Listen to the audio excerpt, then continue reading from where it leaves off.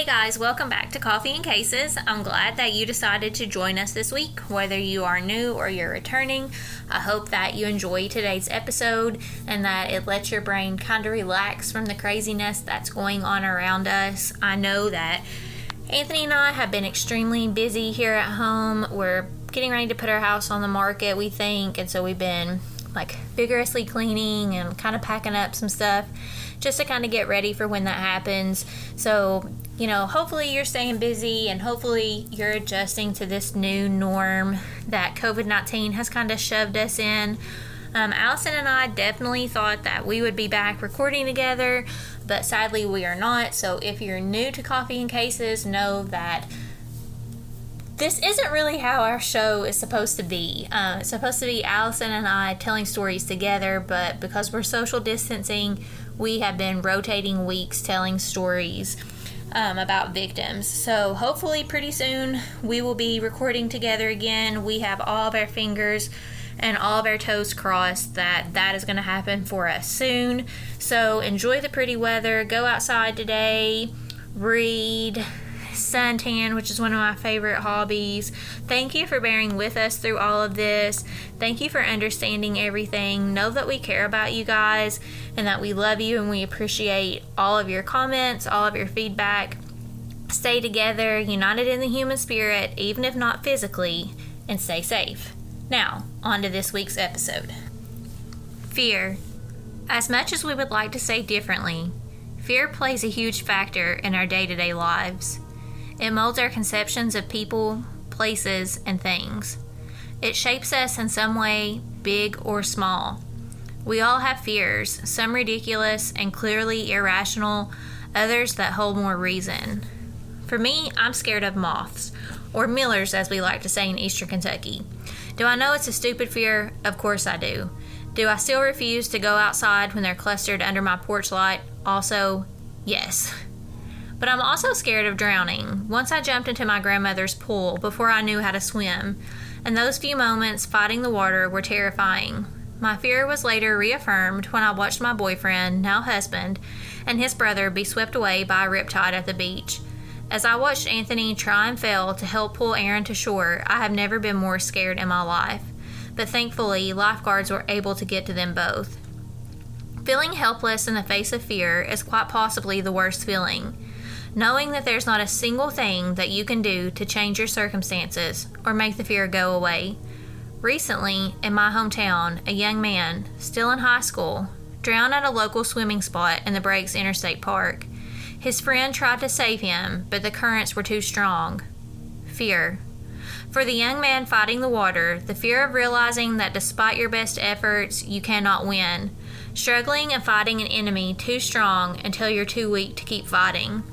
For his friend, jumping into water that's already proven its strength, fighting through the fear of loss and through the fear of death to try to save the person you love. I can't imagine the moment when fear wins, when you realize that you've lost. But that point came for our victim today. When a stroll turned into a nightmare, when minutes of fear turned into days of fear. For so many of the people we talk about on this show, their fear remains nameless. We don't know who caused them to suffer. Was it Mother Nature? Was it the woman down the street? Or maybe the man from the bar? Was it a total accident? For today's case, we don't know who or what caused our victim to die. But we hope that you can help us give his fear a name. This is the case of the Boy in the Chimney. This is the case of Josh Maddox.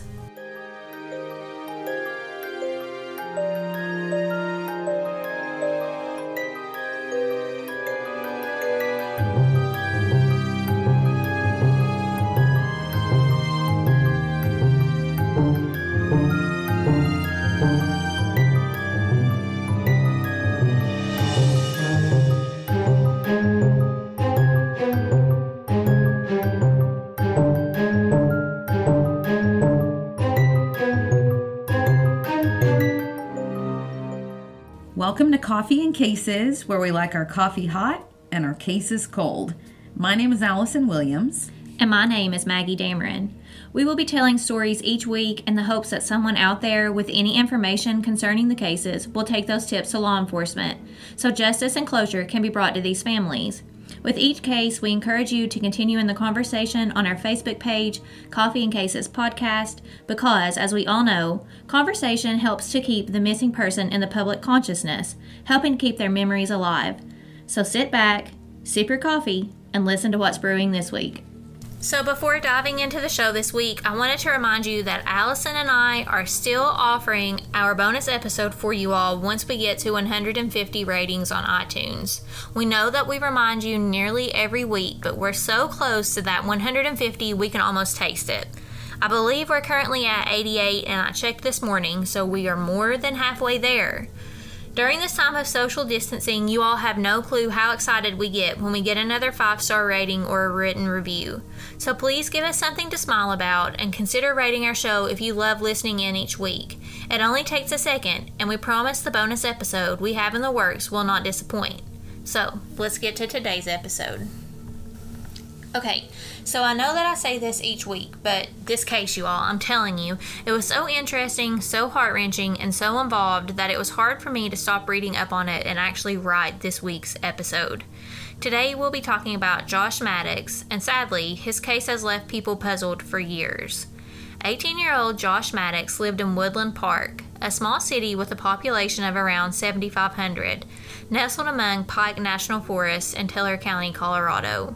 Woodland Park is pretty close to the size of Pikeville. I think last time I checked Pikeville's census, it was like 6,000 and some people that lived in Pikeville. So I'm sure, just like in Pikeville, in Woodland Park, everyone knew everyone because that's what happens in small towns.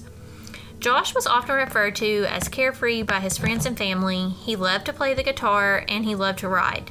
He was a great student and from most accounts was described as happy, despite the fact that his brother had committed suicide a few years earlier. His parents were divorced, but he was handling that just fine. He lived with his dad, Mike, and his two sisters, Ruth and Kate. Honestly, in all the research that I did, I never really heard a lot of mention about the mom, so I'm not really sure about their relationship there. As I mentioned before, Josh was carefree and would often spend his time taking long walks around the town and surrounding area. So it was nothing out of the ordinary when on May 8th of 2008, he left the house telling his sister Kate that he was going for a walk. I'm sure that Woodland Park has plenty of walking trails since it is in the Pike National Forest, so I too would have been taking full advantage of being outside. Okay, so a couple fun, random, and kind of funny, interesting facts about me. I absolutely love springtime. I feel like spring is a time of rebirth and a time of renewal, and I just love when all the flowers are blooming out and everything looks beautiful outside. I just feel like it kind of refreshes me after winter because, you know, I'm literary because I teach English, so I feel like winter and fall just are very like dreary, and like feel like everything dies, and spring just is rebirth and renewal. So I love to be outside when all that is happening. I love going on walks. I like to read. I like to soak up the sun. And when I was living in Pikeville, there was a huge walking trail in a park that took you up in the woods, and I'm pretty sure it was used as like a cross-country trail, but I would walk that all the time. And this was my pre-everyone is a murderer or kidnapper phase, so I was a lot braver then. But when we moved and where we live now, I found a similar area and decided that I was going to go for a walk. When I got home, I was literally broken out all over my arms, all over like my chest and my back and my face. And I'm not talking like little bitty pimples. I'm talking like full-blown hives. I thought that maybe I'd gotten into poison ivy because I'm allergic to that. Well, it went away and came back several times that summer, actually, when I was at dance camp with the dance team that I coached, and that was fun. My breakouts finally went away in the fall, but this spring, the first warm day, when I went outside and I read for like 3 hours outside, I came back in and I was broke out again. And so I had gone to an allergist and all of that, so I went back to the doctor, and basically it turns out that I'm allergic to Kentucky and all of the pollen and all of its allergens. So spring and summer now are filled with me having to take lots of allergy medicine and lots of Benadryl, But regardless, like Josh, I would have taken full advantage of the pretty weather because I'm sure that May 8th that year was a beautiful early spring day and he just wanted to go outside and enjoy the sun. Well, hours passed and Josh never returned home. Those hours turned into days, that turned into weeks, that turned into months, that turned into years. Josh's family prayed for a miracle as the days passed. I know they fought giving in to fear. But according to the Dark Histories podcast, Joshua Maddox, the Boy in the Chimney, as the days passed and Josh still hadn't returned home, his father took his disappearance a little more seriously and finally on May 13th called the police to report Josh missing. So up until this point, they had just kind of figured that, Josh was kind of wandering somewhere. He was 18, so that wasn't out of the realm of possibilities. His dad says, I quote, "I got up one morning and Josh was there. Then he just never came home. The next day, he still didn't come home. I called his friends. Nobody had seen him. Nobody knows where he is." End quote. Now, sleuthhounds, I think one of the saddest things we talk about each episode is how sudden everything happens. With cold cases, there's no real build up for these families. I mean, sure, there are some cases that we've talked about where people felt like they were being stalked or that someone was following them, but still, for the families, our victims' disappearances are sudden, and to me, that's the saddest part.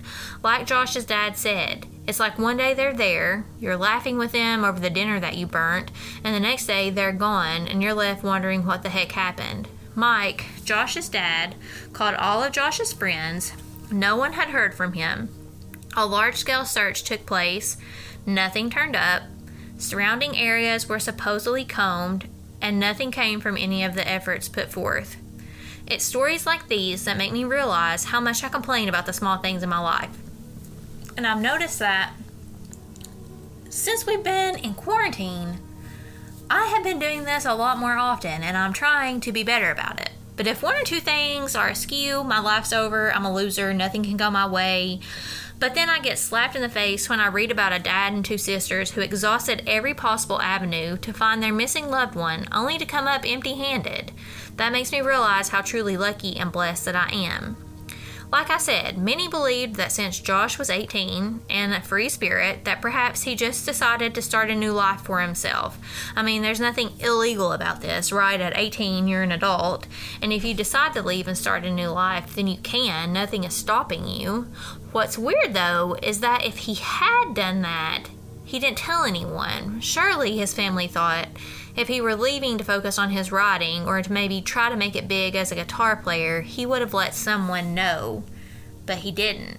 According to Mysterious Disappearance of Joshua Maddox, his sister Kate said, quote, "Since Josh was 18, it has been reasonable to assume that he may have decided to leave town to start a new life. As one of his two older sisters, I have always chosen to believe that this was the case. I have expected Josh to return home to my father's house at any time with a wife and small children so that they can meet their grandparents and two aunts.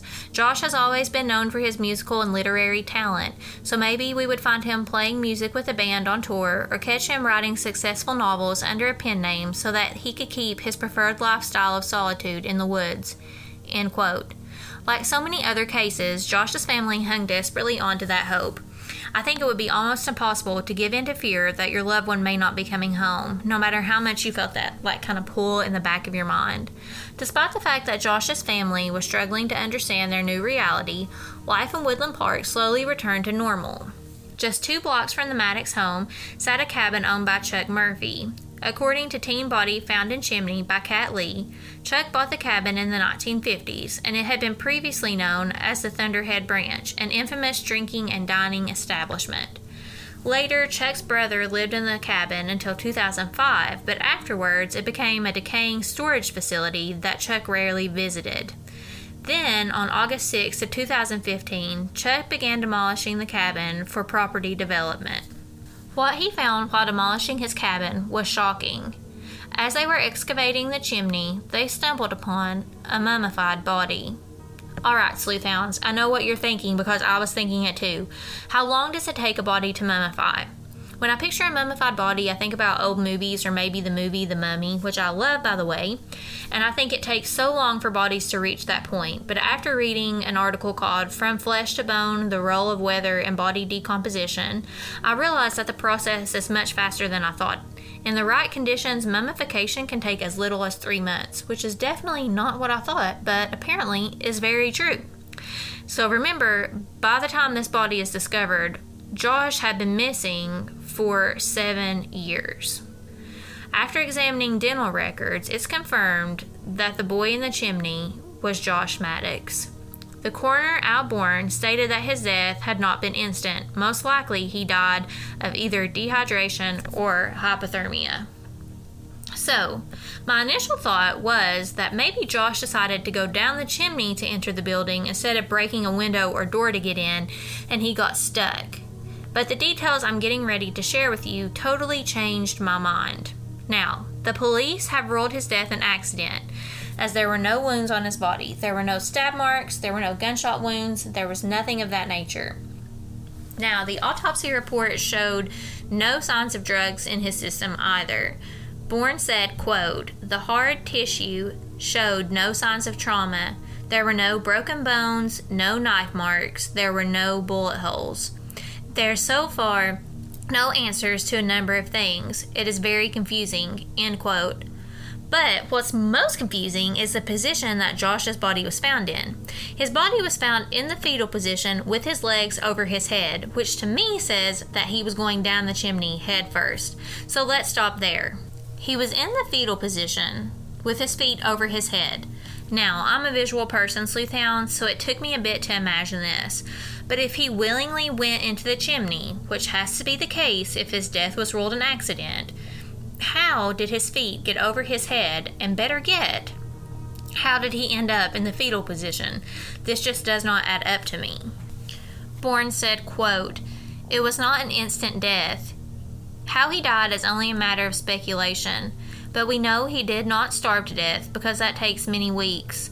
So then you go down the chain and you have dehydration, which can take just a few days, or the other thing would be hypothermia, which could take a day or two. We have no evidence to say which came first," end quote. Since the cabin was on a larger plot of land with no houses really that close by, any cries for help that Josh might have made went unheard. I can't imagine this. In the intro, I talked a lot about fear and not giving into fear, but as I picture myself in the situation and I put myself in his shoes, if the police are correct in saying that he indeed died in the chimney, there's absolutely no way that I would have been that brave. Sure, like the first couple minutes, first couple hours, I would have been like, okay, somebody's going to come find me, it's going to be fine. But as the minutes ticked by, and then maybe even days, I think eventually I would have given up. My pleas weren't being heard, everything was going unanswered, I would have just given up. I can't imagine his fear, I cannot imagine how helpless he must have felt. The police are sticking with the story that Josh climbed into the chimney head first, which for a smart person, and we know he was, makes complete sense. Did you pick up on my sarcasm there? But Chuck, the cabin's owner, wasn't pleased with this conclusion. Chuck knew that Josh hadn't been able to climb down the chimney because he had put rebar and steel mesh at the chimney's opening to keep animals out. He stated that it would have been impossible due to that rebar and the thick mesh that hung on steel hooks for Josh to have gotten down the chimney. Since Anthony is a civil engineer, I know that rebar is used in a lot of road construction, specifically bridges, so it's really strong. And I even kind of talked to him a little bit before I recorded this episode if someone would have been able to break through like rebar, and he said that it would have had to been like really weathered, or he would have had to have some type of tool to help him, none of which were recovered at the crime scene. So it would have been nearly impossible for Josh to have easily broken through that barrier. But what other explanation could there be? According to Teen's Body Found in Chimney by Kat Lee, there are 3 possible reasons why we should consider foul play in the case of Josh. Reason number 1 is what I just talked about, that rebar. It would literally have been impossible for Josh to climb down the chimney if the rebar were intact. But no rebar was found at this site. Now, at first, I was kind of like, well, that's really weird. But then when I was talking to Anthony, he made the point that maybe somebody took it away from the scene of the crime, which could have been a total possibility. But there were no rebar at the crime scene, so the police kind of ruled that one out. Reason number 2. A huge wooden breakfast bar had been ripped from the wall and placed in front of the chimney, sealing it. Okay, so this to me, and then when I get to reason number 3, you're going to be like, yeah, this was foul play. Okay. 1, it's weird that this really smart person decided to enter a cabin through the chimney. That's weird. 2, it doesn't raise suspicion that he was in the fetal position with the mouth, which I know is not the correct word, and that's very Eastern Kentucky, but we're going with it, of the chimney, sealed by a breakfast bar. It just does not make sense. So Chuck installed the rebar to keep the animals out. Okay, so if I'm thinking like someone who doesn't think foul play is involved, we have the rebar to keep animals out. Maybe Chuck also moved the breakfast bar in front of the opening to the fireplace to also keep animals out, which we know is not true because out of all of the articles that I read, I could not find a single one where Chuck said that he moved the breakfast bar in front of the chimney. Also, several accounts I read stated that this breakfast bar would have possibly needed more than one person to help move it. So the more you read about this case, it just was not an accident. Reason number 3, and the one that makes this feel the most murdery, if that's a word, to me, is that Josh was found wearing only his thermal shirt. Okay? The rest of his clothes, including his pants, his socks, and his shoes, were found inside the cabin, neatly folded beside the fireplace. The Dark Histories podcast that I talked about earlier quoted Borna saying, quote, "This one really taxed our brains. We found his clothing just outside the firebox. He only had on a thermal t-shirt. We don't know why he took his clothes off, took his shoes and socks off, and why he went outside, climbed on the roof, and went down the chimney. It was no linear thinking." End quote. Yeah, it makes no sense. I mean, May is warm in Kentucky, like early May. This year it was unseasonably cold, so I don't know that there would be rhyme or reason as to why you would strip all of your clothes off. Maybe he was warm and started taking layers off, but why would you try to go down the chimney with no pants on? It just really doesn't make sense to me at all. So Bohr quickly concluded that given his options, that a cause of death being accidental made the most sense. He said, quote, "We've come up with the most plausible explanation, and it will remain an accident. He did come down the chimney. That's our conclusion." End quote. So basically, what I'm gathering from this, and you all comment and tell me if you disagree, is that the police really had no idea what happened to him, and instead of investigating further, they just kind of said, all right, it's an accident, let's move on. Alright, so I'm sure by this point you have to be wondering if there were ever any possible suspects in this case. The short answer is yes, but the person was never named. Now, I of course dug around on Reddit, and I did find a thread on there where a person was named, and in a couple of other podcasts and blogs and stuff that I read, and in some of the things I mentioned today, they do name him, but in this one I'm not going to release his name because he was never convicted of the crime. He was never really even questioned that much of the crime, so I don't want to put blame on someone that the police did not. I will let you kind of be a sleuth, which you all already are, and look into it a little bit for yourself. A Reddit user posted this, quote, "I went to high school with this skinny, dorky hippie kid named Blank, who played guitar in a band. I was never good friends with him or anything, but a year or so after I graduated, one of my friends, Josh, started hanging out with him and then went missing." End quote. So naturally, that kind of like perks my interest a little bit. Side note, my cat's trying to get in this closed door right now, and you may hear my husband stomp through the hallway here in a second. Anyway, so it turns out the more I read about this no-name guy, the weirder that he got. It turns out that this man is believed to have killed a couple different people, actually. A disabled man in New Mexico, and when police questioned him about it, he also told them that he killed a woman and stuffed her body in a barrel. Now, the cops had indeed found a woman stuffed in a barrel, but, they already had somebody in custody, so they were just like, meh, we'll stick to that guy instead, because that makes perfect sense. So, the pattern of sticking someone in a barrel that you've murdered and sticking someone in a chimney that you have murdered, that just didn't click. Those little similarities did not click. So, despite the fact that Josh was last seen alive with No Name Man before this No Name Man went on his killing spree in New Mexico, and people called in to report that they'd heard rumors that No Name was bragging about, quote, having put Josh in a hole, this person was never really questioned by police about what happened to Josh. So, to this day, Josh's mysterious death is still considered an accident. Release. There's nothing that compares to the feeling when you finally release all your worries. Maybe you pray and you turn them over to God. Maybe you meditate. Maybe you just simply face facts and accept that things are the way that they are. However you get your release, it feels good to just let things go. Not all releases are peaceful, though.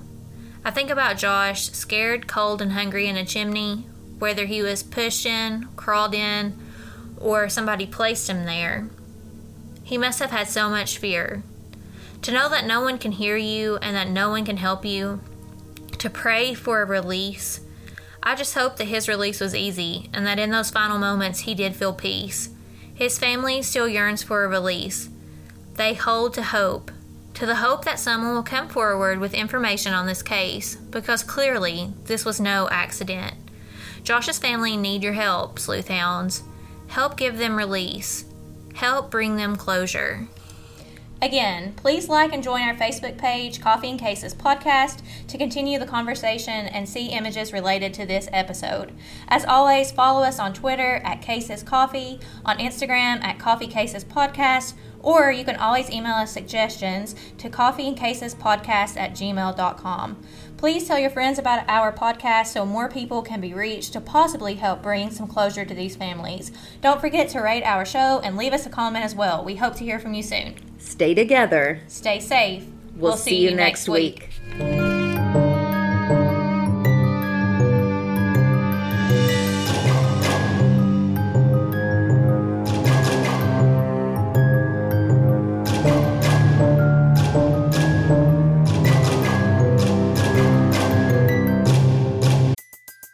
Everybody in your crew identifies as either Big Mac Burger, McNuggets, or McCrispy Sandwich. But you're the Filet-O-Fish Sandwich all day. That crispy fish, that savory tartar sauce, that melty cheese, that pillowy bun. Yeah, you get it. Every time. And if you love the Filet-O-Fish, right now you can catch two of the classics you love for just $6. Limited time only. Price and participation may vary. Cannot be combined with any other offer. Single item at regular price. Ba-da-ba-ba-ba.